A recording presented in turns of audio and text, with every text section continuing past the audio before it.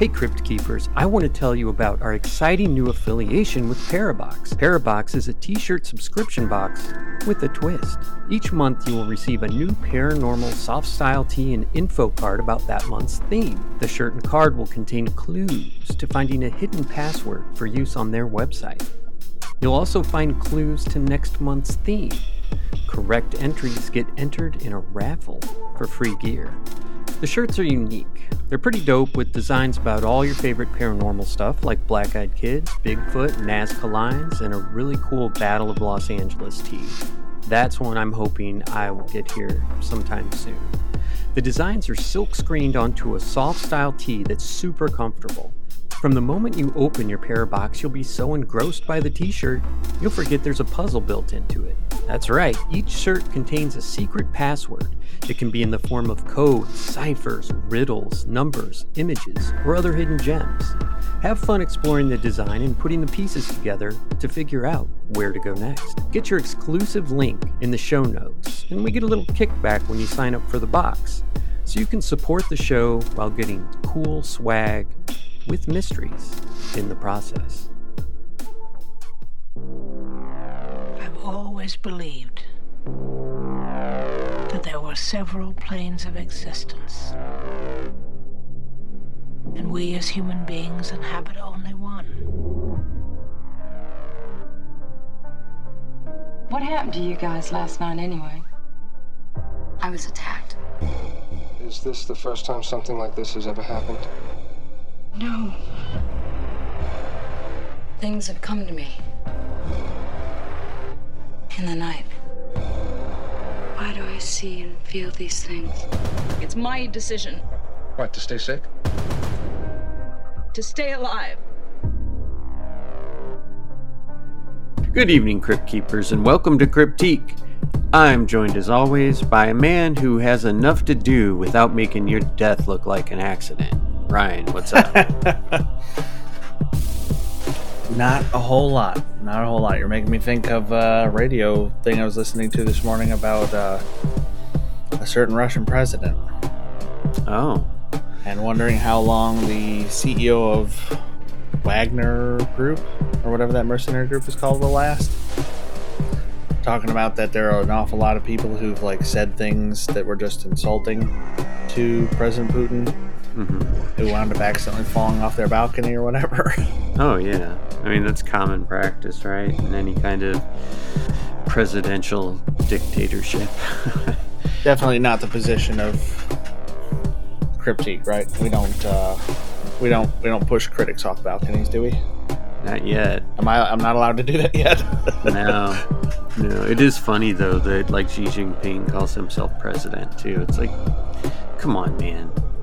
You can call yourself whatever you want, but you're still just a turd dressed up in a tuxedo. I mean, it's ridiculous. I'm the president. My people love me. Well, guess what? We have presidents here, and nobody likes any of them. So, yeah. I guess it sounds better than dictator, but whatever. All right. Well, we got a lot to get into tonight. You want to tell them what they need to know to get us started? Sure. You guys all know the drill. Please like, subscribe, interact with us however you can, depending on what platform you're listening to us on. Share us with friends and family because it's the best and most organic way for us to grow. It's a lot better than trying to rely on algorithms or AI. And you check us out on social media. You can find us on TikTok at Cryptique_podcast and YouTube at Cryptique Podcast. You can check out Parabox, which has a lot of great t-shirt designs. As always, their link is in the show notes, and they're just a great friend of the show. And you can check out our stuff, not to compete, at CryptiquePodcastStore.com. But yeah, tell us the true story of the entity. The investigation on August 22nd, 1974 in Culver City, California was to be like any other one Dr. Barry Taff had done. Barry Taff. For some reason, I like that name a lot, now that I say it out loud. Believing that this would be an open and shut case, they showed up at Doris Bither's house, not expecting much. Little did they know this would be one of the biggest cases in the annals of paranormal history. Dr. Barry Taff and his associate Carrie Gaynor were overheard talking about the paranormal by a woman in a local bookstore. The woman approached the two men and told them that her house was haunted. She gave Carrie some details of the haunting, after which he told her he would discuss it with his associate. Dr. Taff and Carrie arrived at the Culver City home on August 22, 1974. Doris, a petite woman in her 30s, greeted them. Doris lived in the small home with her 6-year-old daughter and her 3 sons, aged 10, 13, and 16. The house at the time was in shambles. Squalid living conditions and a tumultuous relationship between the mother and sons is what the investigative team observed upon their first visit. The investigators reported a feeling of overpressure in the ears while being inside the home. According to Taft, the house was twice condemned by the city. From what is known, Doris suffered abuse from her parents as well as had several abusive relationships with men. Since I had put these notes together, I wanted to point out a couple things that I learned while listening to some other podcasts on the topic. One is, like we said, she was raised by abusive parents, but they were also allegedly both really bad alcoholics. And apparently, as a kid, I think about 13, she was basically kicked out for doing seances and paranormal stuff. Her parents, even though they were alcoholics and abusive, they were one of these families that, we talk about where they try and make everything look like it's good, and they're kind of strict, and they look upstanding in the community and stuff like that, but behind closed doors they're kind of POS. So just wanted to slide that in. I didn't have a chance to add it into the notes, so I wanted to make sure we got that out there. So go ahead. There was obvious tension between the 3 young boys and the mother. The psychodynamics of the home were extremely negative. It seems that the boys, especially the eldest, would harbor some dark and resentful feelings towards their mother. The unconscious mind that is troubled by a physically or verbally abusive environment and negative upbringing is like a lightning rod to paranormal activities, attracting poltergeist activity or psychosomatically creating it. So this is kind of like the idea that, well, not really an idea. It seems to be true that teenagers create that kind of activity. Absolutely. Right? You'll find out. Mine are in the process of creating it right now. Doris claimed that spirits would physically attack her. The reports range from Doris walking around her home and bumping into the ghosts to actual spectral rape. Of course, Taff and Gaynor were skeptical of all of this. Ghost apparitions are a hard thing to prove and collect evidence for from a scientific perspective. Ghostly rape is even harder to believe. It was not until they saw the bruises in her inner thighs and all over her body, as well as people outside the family corroborating by testifying that they had also seen apparitions, that both investigators started to take heed as to what Doris was saying. And when we're looking at this, we say ghostly rape is even harder to believe, but we've done episodes on incubi and succubi, and I think that in most of the cases, the victim, if you will, of the ghost or demon or whatever you want to call it, was kind of a willing participant. Like they were seduced, or they had no control over their body, like they were in a sleep paralysis state or something. But in this case, she is saying that they are physically raping her just like it was a human. It's just that you can't see them. So that's pretty scary. But, when they reference ghostly rape, it's like, yeah, that is hard to believe, but it's also been talked about throughout time. So it's not that hard. What do you think? Yeah, I think you're right. It's been talked about so much. It's not, unfortunately, that surprising. Yeah. It's not the most outlandish thing I've heard. Like, I would be really skeptical if somebody was reporting like ghostly tweets. Like the ghost was like, holding their phone in front of their face at night to unlock it and like tweeting offensive things from their account. Like that would be weird. Yeah. But yeah, I think there's a lot of historical reports of this kind of thing happening, unfortunately. So, what did they look like? We'll find out after a quick break.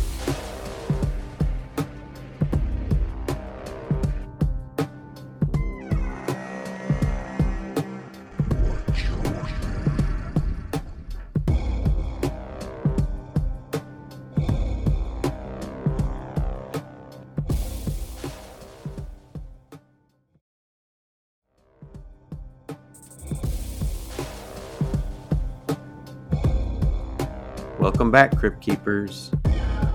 Doris claimed that the ghosts were of Asian men. The children also saw these beings. The visions were so frequent that the children dubbed one of the more prominent ghosts as Mr. Who's It, which may be another nickname you're going to get. The claim of rape by these beings is one of the most interesting aspects of the case. Doris Bither reported that 2 of the smaller beings would hold her down, while the biggest or tallest one of them would rape her. Doris's eldest son would admit to seeing his mother being tossed around the room. In one instance, he tried to intervene and was thrown across the room by the unseen force. How can you prove spectral rape? The team decided to set up shop and brought in high-speed cameras and photographers as well as other investigators to help capture something on tape. In a famous report, all investigators and equipment, as well as Doris, were in the small bedroom, cramped, and now we're talking about like 30 people. And even if you have a big bedroom, that's asshole to elbow. So, cramped and anxious to see any paranormal activities, they decided to have Doris conjure up the beings by having her call them. Doris began swearing and yelling at the spirits while, shockingly, lights started manifesting around the room. As Doris kept provoking the beings, a greenish mist started to form in a corner. As if it was coiling, the green mist started swirling and growing. Within seconds, the form of a man's upper torso started to become visible in the mist. They reported seeing a very large and heavily muscled entity. The torso of the being did not show facial details. From what they gathered, this was a male entity. And investigators soon fainted after seeing this. You know what I say? Boom, you're off the team. If you can't handle seeing a ghost, you shouldn't be a paranormal investigator. Probably. No matter how many high-speed cameras were set up to capture this, none of this ever came out on film. The pictures only show what appears to be a free-floating arc light in the middle of the room, as well as some light orbs. The most famous and incredible of these photographs is the one that shows Doris sitting on a bed, investigators surrounding her, and the free-floating arc of light in the middle of the picture. So, this is where I'm going to turn it over to you, and you can read through this section here and comment on what they're talking about, maybe kind of dumb it down for those of us who aren't photographers. Okay. I'll do my best. What's incredible and equally unbelievable is that the arc of light appears smooth. Even though this is a room with corners, and one would expect bends in the arc as when someone uses a projector to display an image and the image hits corners in a room. The photographic evidence produced by the team shows the arc of light floating above Doris Bither with no bends, even though behind it we see the room's corner. Dr. Taff also reported that the eldest son said that the activities intensified whenever he played certain music. Okay, so the bend? I just don't know what to think because they also talk about these free-floating orbs, and the way they speak about them makes them sound like they're, self-lit. But okay. Yeah, so this image, she's sitting on the bed, she has her hand up kind of to the side of her face. Yeah. Almost like she's on a phone call, but she's clearly just like sitting there with her hand on her head. There are 2 arcs that I see. There's a lighter arc that seems closer at the top left, and then sort of in the middle, there's the arc over her. I mean, the explanation I would have if you're asking me to debunk that is the top left one, the lighter one, looks like a reflection from inside the camera lens elements. Okay. So camera lens has multiple pieces of glass in it.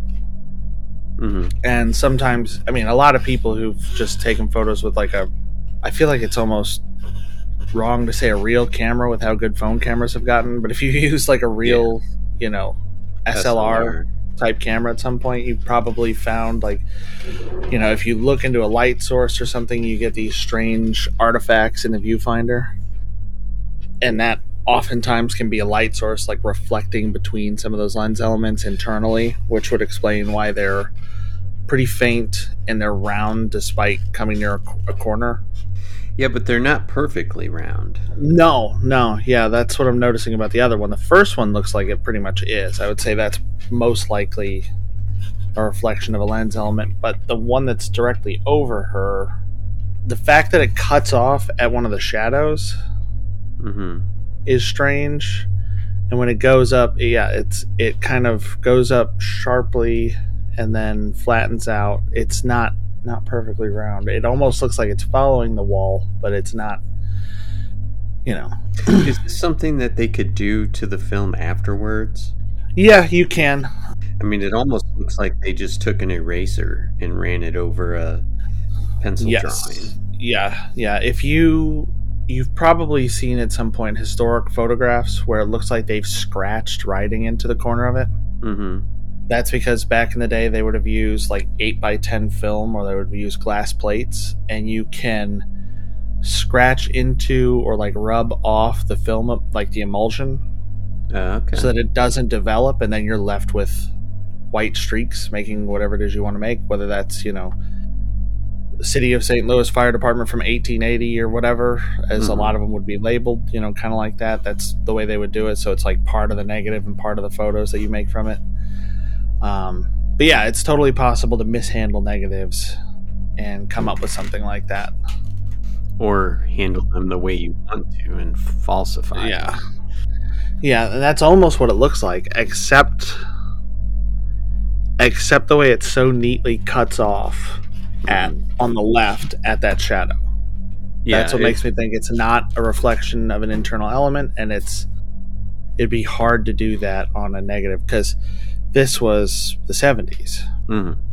So this might have been medium format film, which is, a little bit bigger, but it's not, it's not an 8x10 sheet where it's going to be easy to mark it up with your hand or with a tool or something like that. Gotcha. All right. And we're not saying that they, faked these, because it seems like they, after everything everybody had seen, that, they could have faked a dozen of them and it would have made sense, but it was just the one picture. But who knows? Yeah, can also go to authenticity, like, we were there for weeks and all we got was this one, but it's real. Right. All right. You want to keep telling us about the certain music. So Black Sabbath and Uriah Heep were albums that were played. The songs that mention or were about devil worshipping is what seemed to upset the poltergeists, or amp it up maybe. Just putting that out there. Asking the boy to play the songs in question, Dr. Taft did observe that the lights and orbs increased.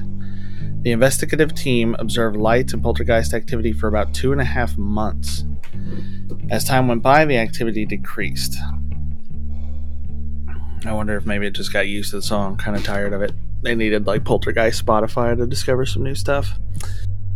It is important to point out a few factors in this case. Doris' addiction to alcohol and her being abusive and belligerent almost daily.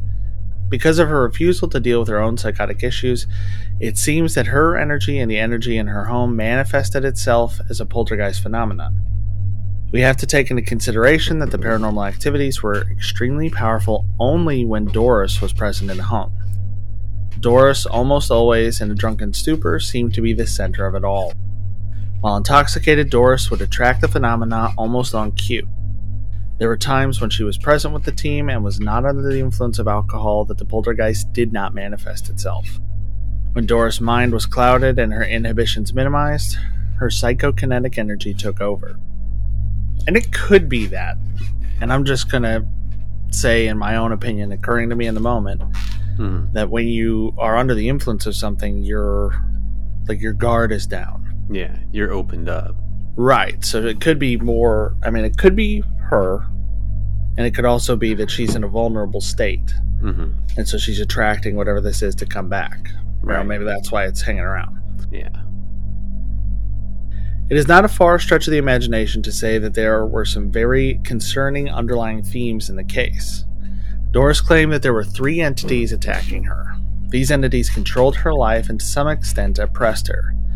It would not be a stretch from a psychological standpoint that these entities could have been a physical manifestation of the relationship Doris had with her own 3 sons. From the reports of Dr. Taff, we know that her relationship with her sons was not a Norman Rockwell painting. Doris had suffered abuse almost all her life. The fact that she abused alcohol and self-medicated to avoid the post-traumatic stress from her abuse could have had a metaphysical effect in her life. Doris could have been extremely psychic or sensitive. She could have had a great talent, but her own refusal to deal with her past abuse and the fact that she self-medicated and kept her mind clouded did not let her use that talent. Instead, because of her addiction and self-hate, she could have manifested this poltergeist as another way, besides alcohol, of attacking herself. Doris and her sons, especially the eldest, could have been psychic. It's well known that parents sometimes pass down their psychic abilities to their kids. If the parent was psychic and the kids were psychic, the tumultuous relationship in the home could have produced a staggering amount of psychokinetic energy. Enough energy to physically manifest poltergeist activity. The feelings that Doris' kids could have had against her and her addiction can be represented in the Hephaestus syndrome. It's your boy. Hephaestus. Yeah, I don't even know if it's a male. I guess it is a male, okay. Hephaestus, being the Greek god of fire and metallurgy, was kicked off Mount Olympus by his abusive mother. Hephaestus held a very turbulent relationship with her. Chaos and love combined in a love-hate relationship, the same way Doris' sons could have had a relationship with Doris. A strong love-hate relationship fueled by past abuse, alcohol, and psychic abilities is a powerful concoction for poltergeist or psychokinetic energy. And that's so true. Could you imagine you have, Doris, who could be a powerful psychic. I mean, literally could be a powerful psychic that is... they say that, this self-abuse caused her to not be able to reach her full talents as a psychic, but it seems like this is when her psychic ability or psychokinetic ability was unleashed. So it's hard for me to say that, yes, she could have been a powerful psychic, a mind reader, a remote viewer, or whatever, when she was drunk is when this stuff started happening. So it's almost, to me, the opposite. Like, she had to get drunk and become belligerent and become open and unprotected for this stuff to happen. But if the same thing was happening with all her kids, I can't imagine how... I mean, it must have been an absolute madhouse if you have, 3 or 4 people that have this ability, curse, whatever you want to call it. So yeah, kind of both in this case, if that is what's causing it. And I think a lot of psychics, feel like it's a gift and a curse. So, all right, but could Doris have attracted the spirits to herself? Find out after a quick break.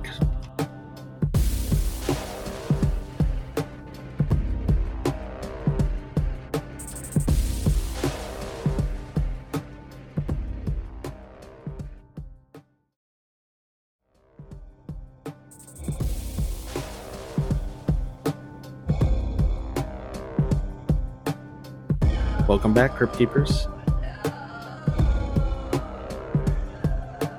Bither could have attracted 3 evil spirits into her life.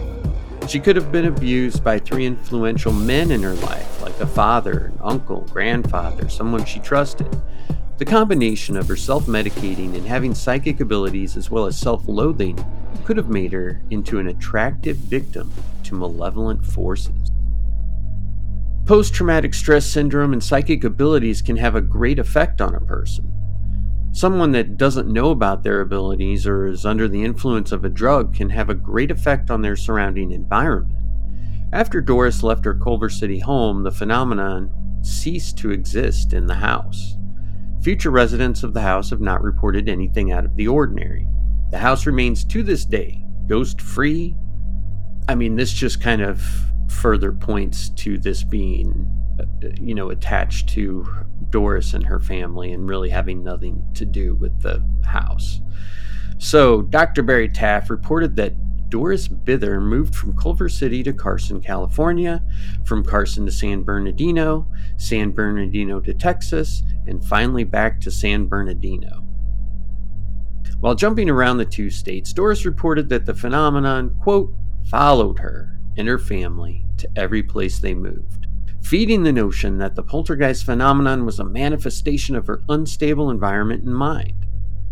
He also reports concerns about her psychological state after she reported that she was impregnated by the ghost. What would that make you? So one parent was a god and one parent was a human, you're a demigod. But if one parent is human and one parent is spectral, would that make you like a demi-spirit or a demi-human? Demi-ghost with living tendencies or something. Now, when you say demi-ghost, all I can think about is Patrick Swayze and Demi Moore. So, medical tests showed her to not be pregnant, but suffering from an ectopic or hysterical pregnancy. And so, an ectopic pregnancy is basically where, and I could be wrong, but it's where the egg does not get fertilized in the womb. Like it gets fertilized kind of outside of the womb and really can't get in, causing a pregnancy that just doesn't, come to fruition. Yeah, I think it's when it's embedded in the uterine lining, I want to say. Something like that. I don't think it's ever come to fruition from an ectopic pregnancy, but could be wrong. There's miracles every day. You just have to look for them. And then a hysterical pregnancy would be her believing that she's pregnant by this ghost when she's really not. Never thought I'd say that before. So, no one can say for sure what could have been going on with the family in that small Culver City house. Doris Bither's story is probably one of the most terrifying and well-documented paranormal accounts. The entity's real-life victim, Doris Bither, also known as Doris Donner and Doris McGowan, passed away at the age of 58 in 1999 from cardiopulmonary failure. While it is stated that her death was the result of multiple organ failure, the precise cause of such untimely organ failure was never medically determined. So, before we get on to the interview with Doris Bither's son, what do you think about what's going on so far? Are you buying any of it? If you are, what are you buying and what are you selling? Or giving away? I don't know, man. This is honestly making me think of an episode of Dead Files. Have you ever watched that show? Have I bitched about that show before? I watched it once because one of our guys, Bill Bean, that we did an interview with, I think Father Bill Bean, was on the show. But that's the only one I've watched. Yeah, I don't like it, really. I don't either. It just seems like the most fake thing I can imagine. Woman walks through, and I was making fun of it yesterday. Like, me and Kim were driving somewhere, and I don't remember how it came up, but I just basically made a whole episode up, and I impersonated Amy, and I was like, I see that there's somebody that's died here, and they could really cause a problem for the living. And then the other guy, the homicide detective, was like, I looked at the records, and this house is like 100 years old, so there's a lot of people that have died in the area, and I bet it's one of those that's haunted. And then they draw the stupid sketch, and they're like, is this it? And she's like, yes, it was a werewolf on a unicycle coming out of a portal in the bedroom. That's exactly what I saw. But the people like that always seems like BS to me. But the people that call them out actually seem, either they're much better actors than the actual presenters, or they're actually afraid of something.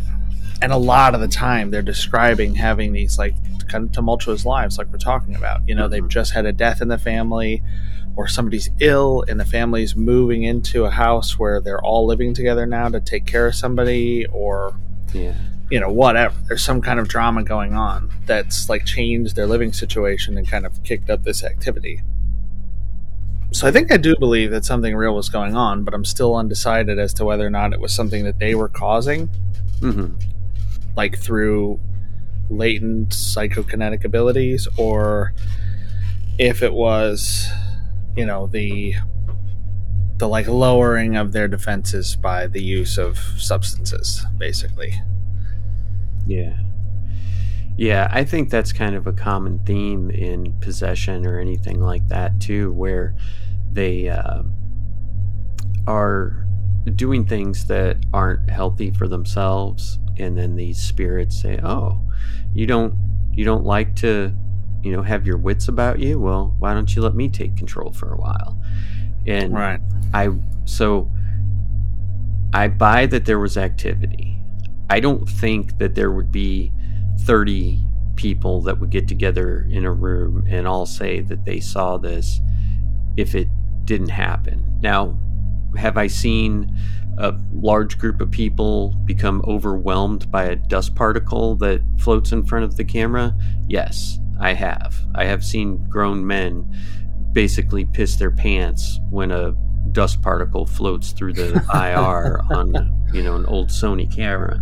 But I don't think that they're making everything up. I think it's very possible that it could be just poltergeist activity from them, their angst and their anger, and self-loathing is a huge thing in here too, because if you hate yourself, you don't really care what happens to yourself.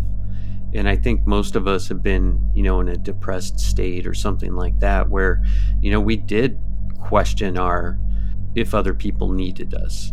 We did question if people wanted us to actually hang around them or whatever. I think we've all experienced that, but most of us don't take it to getting wasted every night and screaming at our kids. The thought of her being repeatedly raped, as we'll get into with her son's interview, I do believe that, or I believe that she believes that, based on the quotes we're going to hear. The thought I have is that somehow the end goal was possession, and for whatever reason that never manifested as far as we know. And I think that Doris was sexually active with a lot of people during this time. I mean, I think I saw in one report during the time that Taff and Gaynor were investigating that she had at least 3 different boyfriends. And I mean, if you're having sex with human beings and you are being raped by ghost, the chance that you're being impregnated by the humans is greater than 3 to 1 that it's the ghost. You know what I mean? It's like, if you're having sex with humans, it's the humans that are getting you pregnant. If you have an invisible baby, then we'll know it was the ghost. It's pretty simple. But yeah, so that's kind of where I stand. I mean, I believe a lot of it, don't believe the pregnancy part at all. But it could be a thing too where maybe she felt the investigators were kind of slipping away. Like it seems like they collected all this evidence and, they did this huge investigation and they had all these people and all this equipment and everything. And what did they do for her? Nothing. It was basically just collecting evidence. So imagine you're a cop and your job is to collect evidence, and you collect all this evidence and it's clear that someone is guilty of this crime, and the prosecutor's like, well, I'm not going to do it. I'm not going to take this case. I mean, it's almost like what happened to her. She was being, attacked by things, and then these people that were supposed to help her just kind of like, well, we took tons of pictures and we got this one. So, do you have any final thoughts, or do you want to tell us about Doris Bither's son? Yeah, I think I'm good. I think we'll get into the interview. Okay. Brian Harris is the middle child of the 3 boys. It has been his long-time wish to speak out about the story. Doris McGowan is her maiden name, came from an upper-middle-class family. As stable as many people think that might sound, Dora's parents ran a turbulent household. Both were alcoholics and were not suited to provide a well-rounded upbringing for a child. At the age of 10, Doris and her family moved to California from the Midwest. Details of Dora's childhood are not clearly known by her relatives. In her teen years, Doris had a major altercation with her family. Both her parents, an aunt, and an uncle had decided to disown Doris, and she was cut off from having contact with any of her family. As her family members began to die off, it was apparent that the abhorrent feeling they had towards her was great, as she learned that all the inheritance was given to her brother. With no money and being a single mother, Doris set out to make a life of her own. All right, so sorry, but before we jump back in, it's also possible that if this gift or curse is passed on, maybe both her parents had it. Maybe her aunt and her uncle. And they hated her so much that they were kind of manifesting some of this. Like a tulpa that, their hate was so great for her that this being or entity was sent, either probably subconsciously by them to attack her. But if they had all this power too, it's not out of the question that, they could have created a thought form tulpa that went to attack her. So listen to our tulpas episode. It's a couple back. Go ahead. Throughout her life, Doris had several failed marriages and relationships. She had given birth to 4 children, all from different fathers. Being a single mother and trying to support 4 children was something more than Doris could handle. The Bither family grew up poor and under stressful environments. Brian Harris recalls the overall feelings of growing up in the Bither home. Alright, so Brian Harris, as portrayed by Jay. The overall feeling of everyday life was that of being isolated most of the time. Yeah, the house was small, but since we were so separated physically, you felt alone and isolated. The home had the living room and kitchen in the front part of the property, while the bedrooms were in a different section, in the back of the house. It's described as an L-shaped property, if that makes sense. Life for us was far from normal. Dr. Barry Taft wrote about how the Bither home was twice condemned by the city, squalid conditions, and always dark and closed off to the outside world. Mr. Harris continued, as far as the home being twice condemned by the city, that's all bullshit. The home was never condemned. It felt isolated being there, but that was because the house had built a large reputation for being haunted, and that the whole neighborhood was coming by. Prowlers, curious people, neighborhood kids would always come by, trying to see inside the haunted house. At school, I used to get teased a lot for living in the house. The home was never condemned by the city. Mr. Harris continued, "What do you want to know? It was all true." Mr. Harris believed that the entities were drawn to the negative and frightened attitude the rest of the family members had, especially Doris. How did Doris's child Brian see the entities? Find out after a quick break.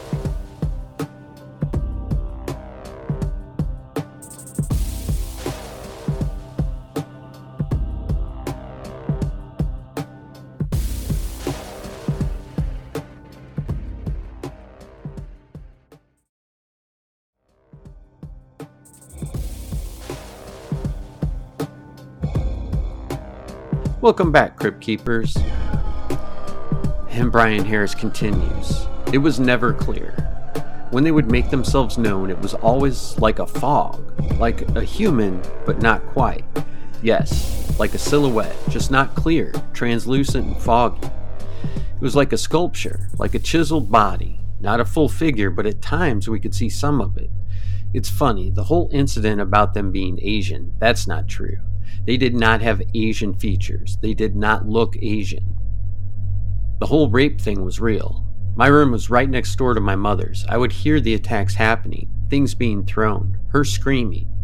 Then she would come out of the bedroom and have all these bruises on her legs, her inner thighs, just like in the movie. There were times where we would see it happen in front of us. And I just want to jump in here that the trauma of seeing your mother being sexually attacked by anything, anyone, real, made up, spectral, physical, whatever, that's a lot of trauma. That's something that would be really hard to deal with. But he continued. It was like if a man was standing in front of my mother and would start to beat her. Imagine a woman being beaten. You could see her being picked up and thrown around.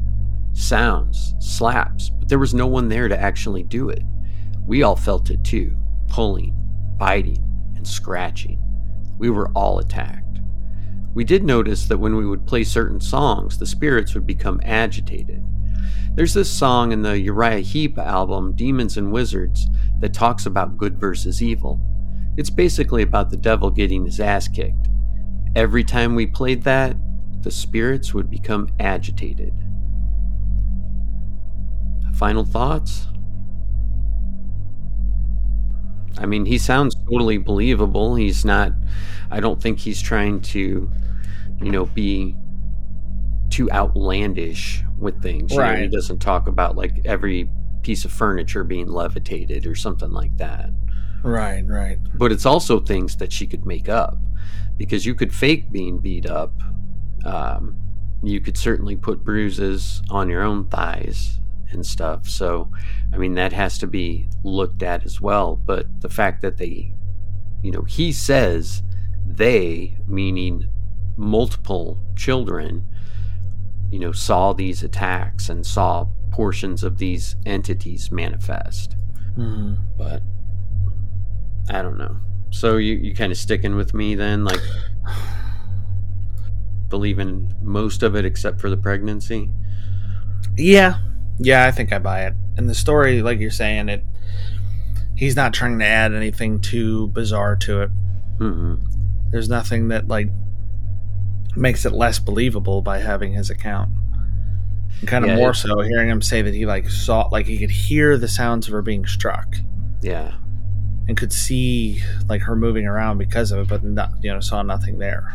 Yeah, I would have been really interested in, and I know things were, we know a lot more than we did in the early 70s, but I would have loved for a priest to have been among the people that were in that room.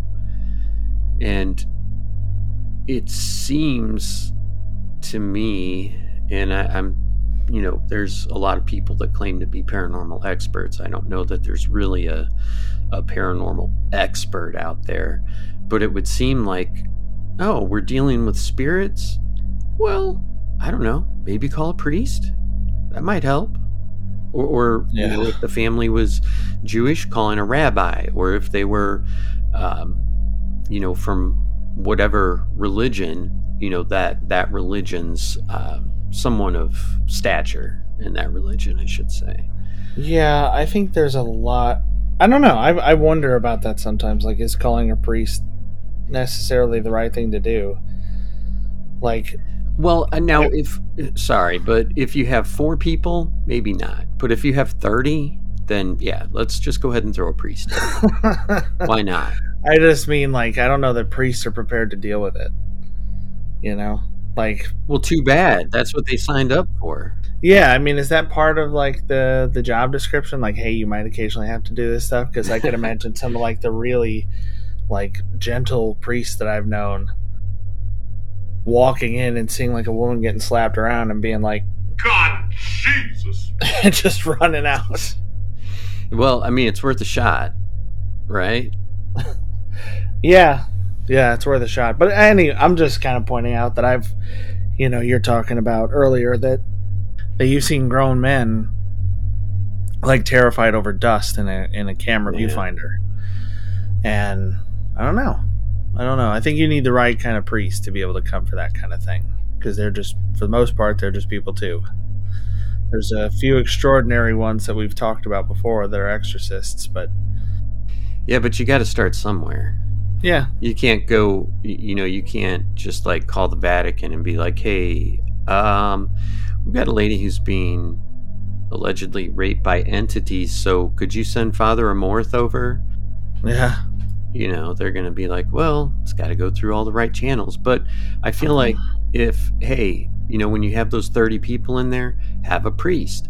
Then, the next Thursday that you're going over, he can have his badass priest friend come. I mean, something the bigger, braver priest. Yeah. Some of this has to be taken into account that this was what did we say, 1974? Yeah. So that would have been what? When was 49 years ago?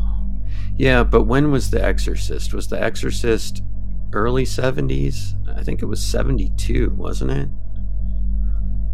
73. So it would have come out literally right before these cases. Yep. That's always interesting. But indeed. Yeah. So take your priest with you when you're going on paranormal adventures. It's my emotional support priest. Right. That it followed her around. So, it wasn't the house. I mean, it clearly wasn't the house because it didn't happen to anyone else there. But before we move on, there was, they described her as like an 80-year-old, they described her as Mexican, but it was an older woman who came and said, you need to get away from this house. There's a dark, disturbing evil in this house, and you cannot live here. You will. And apparently she came at like 2 a.m. and just looked crazy as fuck. And they're like, whatever. And then all this stuff started happening. So that kind of throws a wrench into the works a little bit, because if that's true, she said this house. Now it's also possible that the family just thought it was the house too. And this is just when things started. So in any case, it's interesting. I haven't seen the Entity movie, but, probably will at some point. It came out in like 82, something like that, 84. And it's still only available for rent on the Roku. So I don't feel good about renting a movie from 1982. So we'll hit some garage sales, find a VHS copy. Yeah. But that's all we've got for you tonight on the Entity Haunting. So what's next on tonight's agenda, Ryan? Who's the dude we're talking about? We'll be right back.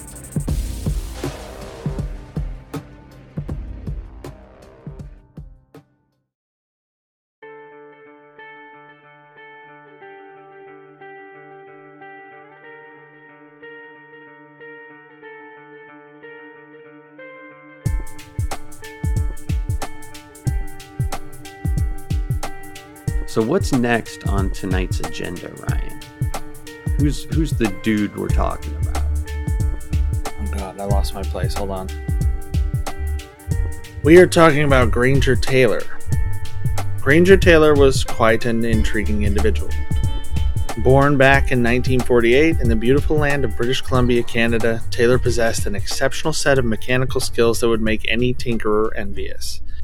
He had this insatiable appetite for exploring the mysteries of the world, always seeking answers beyond what meets the eye. The story is truly out of this world. It encompasses ambition, eccentricity, and a burning desire to unravel the unknown. Kind of sounds like you. Well, except for the ambition.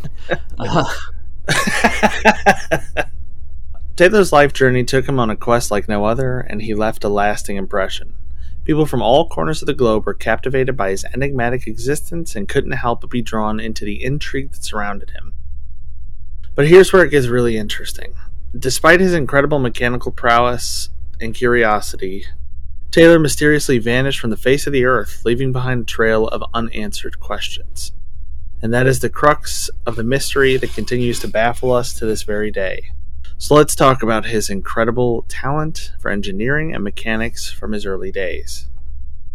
Even as a young boy, he would lose track of time tinkering away in his backyard workshop, meticulously crafting intricate contraptions and breathing life into machines.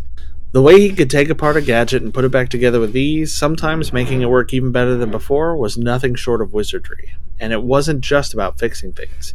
Granger's creativity soared to new heights as he ventured into the realm of invention. his name became synonymous with innovation and brilliance. One thing I wanted, well, actually two things I wanted to point out. So we talk about his sheer brilliance. Mm-hmm. So there was a steam train that had been expired for many, many years. And many people had tried to fix it, many mechanics, and they're like, it's shot. It is scrap. It is worthless. Well, Granger didn't think so. And he went to work on it. And guess what? He got it working. And he built a track for it on his land where he would take kids around on little trips on this steam train. And they would it was just a track where, a short track where they would go just forwards and backwards. But he took this thing that several mechanics were like, it's shot, it's just scrap, and made it work again. And this is just, it's not like he was a railroad mechanic or anything like that. He did this off of stuff that he found at the junkyard and made this thing work again. So that's pretty cool, right? But he also found a Japanese Zero airplane that was scrapped and rebuilt that and made it fly. So wow. That's pretty impressive. Now we're talking about a guy who's still young. We're not talking about, like a 40, 50-year-old dude. We're talking about a young dude. So that's pretty amazing in my mind. It wasn't just Taylor's mechanical genius that set him apart. It was his unorthodox interest that made him a truly one-of-a-kind character. Granger also had an insatiable appetite for all things mysterious and otherworldly. He was like a sponge, soaking up every tidbit of information he could find about UFOs, ancient civilizations, and the unexplained phenomena that make you question reality itself. His journey into the realms of the unknown led him to dive headfirst into books, articles, and anything else he could get his hands on that touched upon these subjects. It was as if he wanted to unravel the secrets of the universe piece by piece. And we will learn more from Jay after a quick break.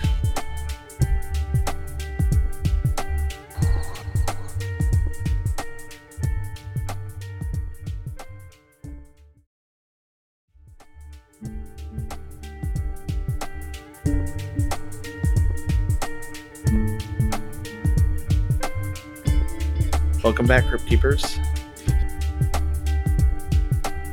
Granger's fascination with the cosmos grew stronger as he ventured into adulthood. It was like a wildfire, spreading and consuming his every thought. He started meticulously documenting his experiences and theories in a series of captivating journals. These journals became windows into his mind, revealing his deepest beliefs and unfiltered thoughts about alien communication and his very own encounters with beings from beyond our world. He could write late into the night. He delved into the realms that most would consider far-fetched, exploring the possibilities of alien contact and communication. But here's the thing about Taylor. He had an unwavering conviction in his beliefs. Those journals became a testament to his profound faith in something greater than ourselves, something beyond the limits of our earthly comprehension. Some saw Granger as a visionary, a trailblazer, challenging the status quo of our understanding. Others dismissed him as an eccentric dreamer, lost in a realm of fantasy. But no matter what, Granger's writings added an extra layer of intrigue to his persona. Granger's relentless pursuit of the unexplained realms of the cosmos led him to pen those captivating journals. In 1980, something extraordinary happened. Taylor, who was just 32 at the time, vanished without a trace. His disappearance was as bewildering as it was sudden, leaving behind a series of puzzling events and a myriad of unanswered questions. It took an unexpected turn. It seemed as if his fascination with extraterrestrial life had completely engulfed him. He began voicing audacious plans about embarking on an actual journey aboard a spacecraft, firmly believing he could catch a ride on an extraterrestrial vessel. Then, just before he vanished, Taylor left behind a strange note for his parents. This note, cryptic in its content, spoke of his intention to return in a few years and urged his parents not to search for him. Imagine the whirlwind of emotions his parents must have felt. Confusion, concern, and even a glimmer of hope that their son might eventually return. Which I can kind of get behind with the things that we talked about with this guy already. Like steam engine that nobody can fix. He's like, yeah, sure. And then he does. He fixes it. Yeah, like as a teenager. Yeah, puts together a Japanese, World War II fighter and is able to make it fly again. Yeah. It's like, well, amazing. shit, what if he's right? What if he is going to catch a ride on a spaceship? I mean, it does bring that into question because, yeah, I mean, he's already done things that people said there was no way he could do. Right. But even today, Taylor's disappearance remains an unsolved mystery. It's as though he dissolved into the ether, leaving behind only fragments of a puzzle that seem impossible to piece together. Theories abound and speculation is rife, but the truth is as elusive as ever. His outlandish plans about hitching a ride and the mysterious note he left to his parents. All these elements combine to create a story that's both fascinating and perplexing. His strange vanishing act propelled him into the realm of legend, and we are forever left with a haunting question of what happened to Granger Taylor. Okay, give us a couple quotes out of there. It's a short note. I can just read the whole thing. Yeah, the note is, I even found a scan of it. Yeah, it looks handwritten. Dear Mother and Father, I have gone away to walk aboard an alien spaceship. As reoccurring dreams assured, a 42-month interstellar voyage to explore the vast universe, then return. I am leaving behind all my possessions to you as I will no longer require the use of any. That is how it is written. Will no longer will. Please use the instructions in my will as a guide to help. Love, Granger. So that's very interesting, and he definitely once he believed something, it was pretty hard to convince him the opposite. And he seems, deeply embedded in this thought that aliens are coming for him to take him. I wish there was more context to that note, because it seems like, just a dream. Like, why is a dream or reassuring dreams? Why are they convincing you so thoroughly that this is happening? Yeah, and he does seem like someone that would write a longer, more detailed note, but who's to say? Because he could have been. Now, he was described as a genius and a mechanical genius, and most people, I think of him as just a regular genius because of the way that he was able to. Like, he would do things like, oh, there's an engine in a boat. How can I put that in a truck? And he would just figure it out. And, just things that were odd projects to tackle were kind of his thing. I guess it's important, too, to note that he built a fake spaceship out of some satellite dishes that I guess he found at a scrapyard or something. I assume they had to be, quite large, but he basically took two and made a flying saucer, with no engine or anything like that. Just a place for him to kick back and relax and put up all of his books on the paranormal and stuff like that. He basically had his own kind of library. This was well before the internet. And he would have, like, neighborhood kids would come in there and hang out, and they would read books together and stuff like that. And it was also said that he had quite a weed habit. So he was getting high all the time. Could be looked at, self-medication. Like, you can be a genius and crazy too, and it seems to happen a lot. So, well, and I think that I've read before there's a high correlation between IQ and, like, substance abuse or addiction. Not speculating on causes, but yeah, it wouldn't be that surprising if he was a genius in using something mind-altering, because statistically that doesn't seem that unusual. Yeah. Well, we'll find out about the investigation into his disappearance after a quick break.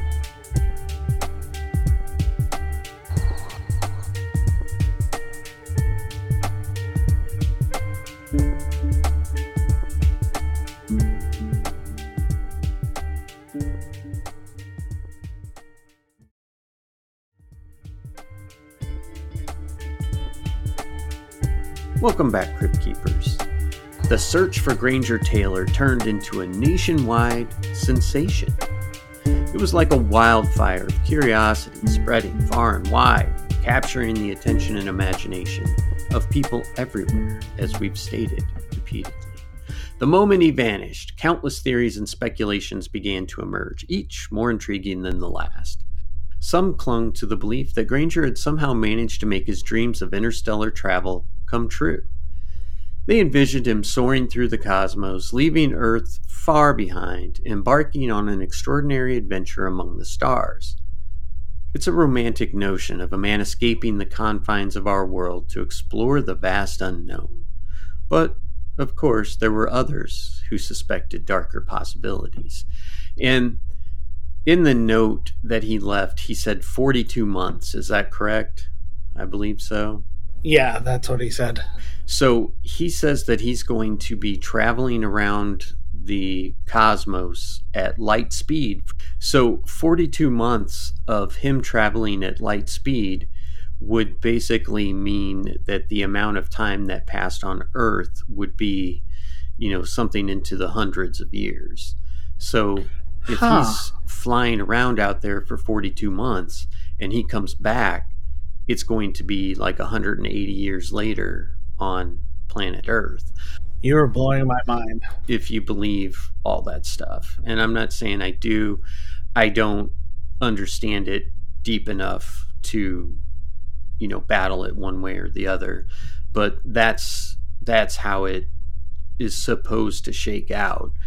And so they realized, after they had kind of figured this out, that he wasn't coming back to see his brother and his mom and his dad. He was coming back to see their great grandkids and, tell them the story. So that remains to be seen. And we've still got another 140 years before we see if he comes back or not. But that's interesting. It is interesting. I hadn't even considered that as a possibility.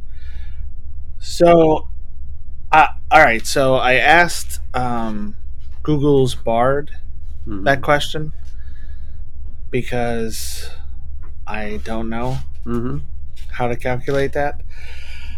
So what I asked it was how much time would pass on Earth if you were to leave Earth and travel near light speed for 3.5 years?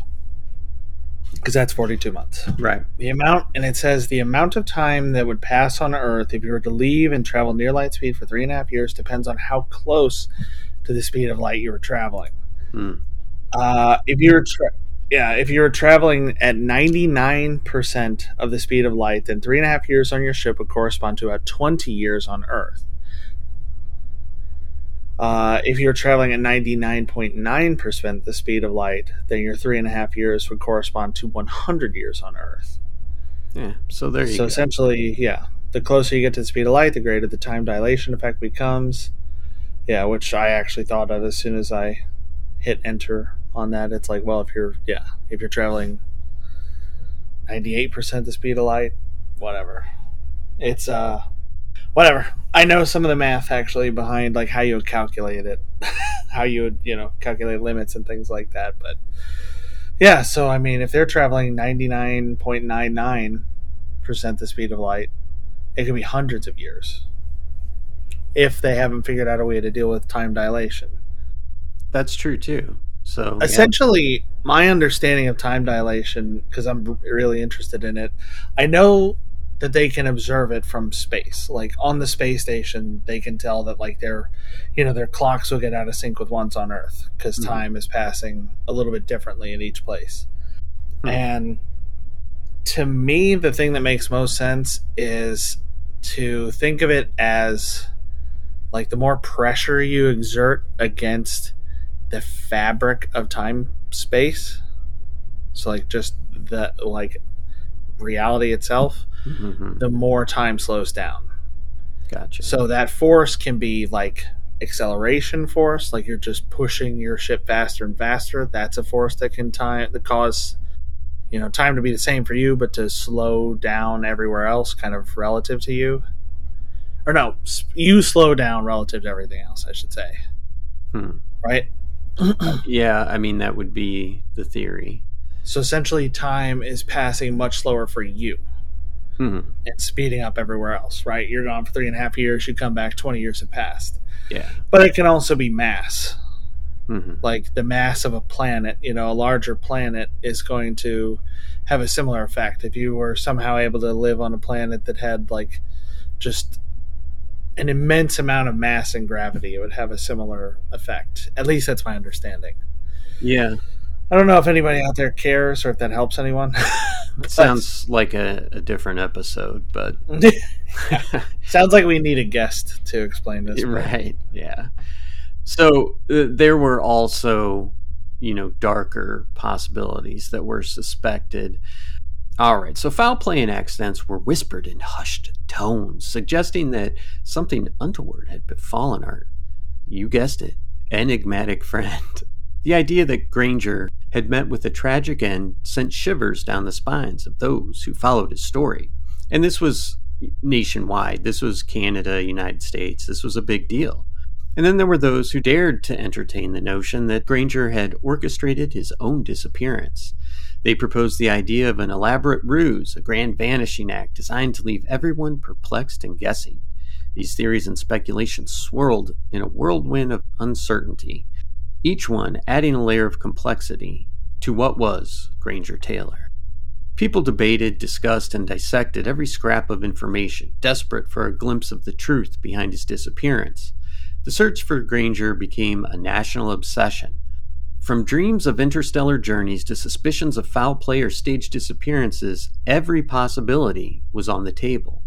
It's been decades now since Granger vanished from our midst, and yet the mystery surrounding his fate remains shrouded in darkness.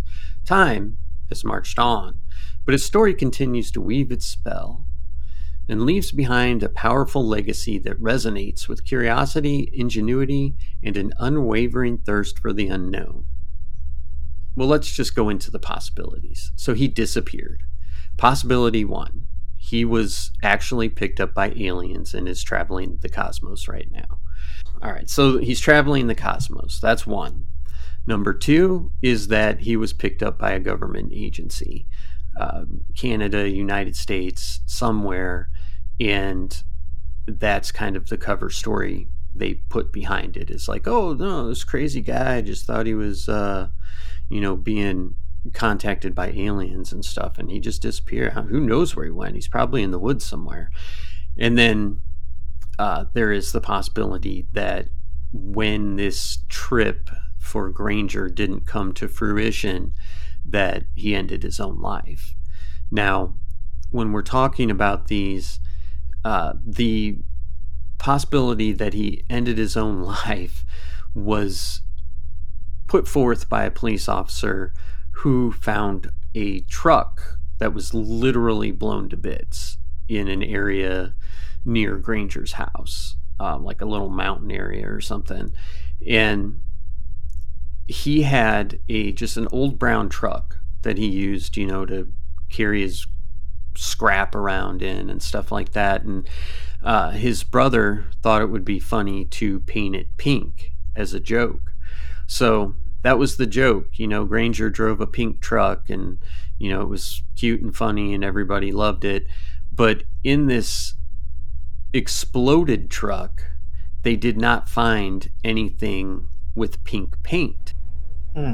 But the detective claims that they found the VIN number. At least that's what they call it in the United States. I don't know what they call it in Canada. I would assume it's still the VIN number, the little tag that's on your dashboard that the cop can read when he comes over to, check for matching registration and stuff like that. That was blown out of the vehicle and stuck in a tree, and that the VIN number matched what was on Granger's truck. Now, this cop also says that the blast would have been hot enough to burn off all the pink paint. So that's a science question that I don't have the answer to. We don't know what kind. I mean, he could have used, house paint, or we don't, from the story, it's not like he took it to Mako and had it painted pink. He just thought he would be funny and probably, mixed some house paint or something and painted it. So it could melt off. I don't know if that's, a possibility or not. But so basically his investigation is sort of closed as far as they think that he ended his own life. And I did hear, I can't remember what the officer's name was, but was talking about how he had seen a box of dynamite on Granger's property previously because, he had used dynamite to blow stumps up on their farm to clear land.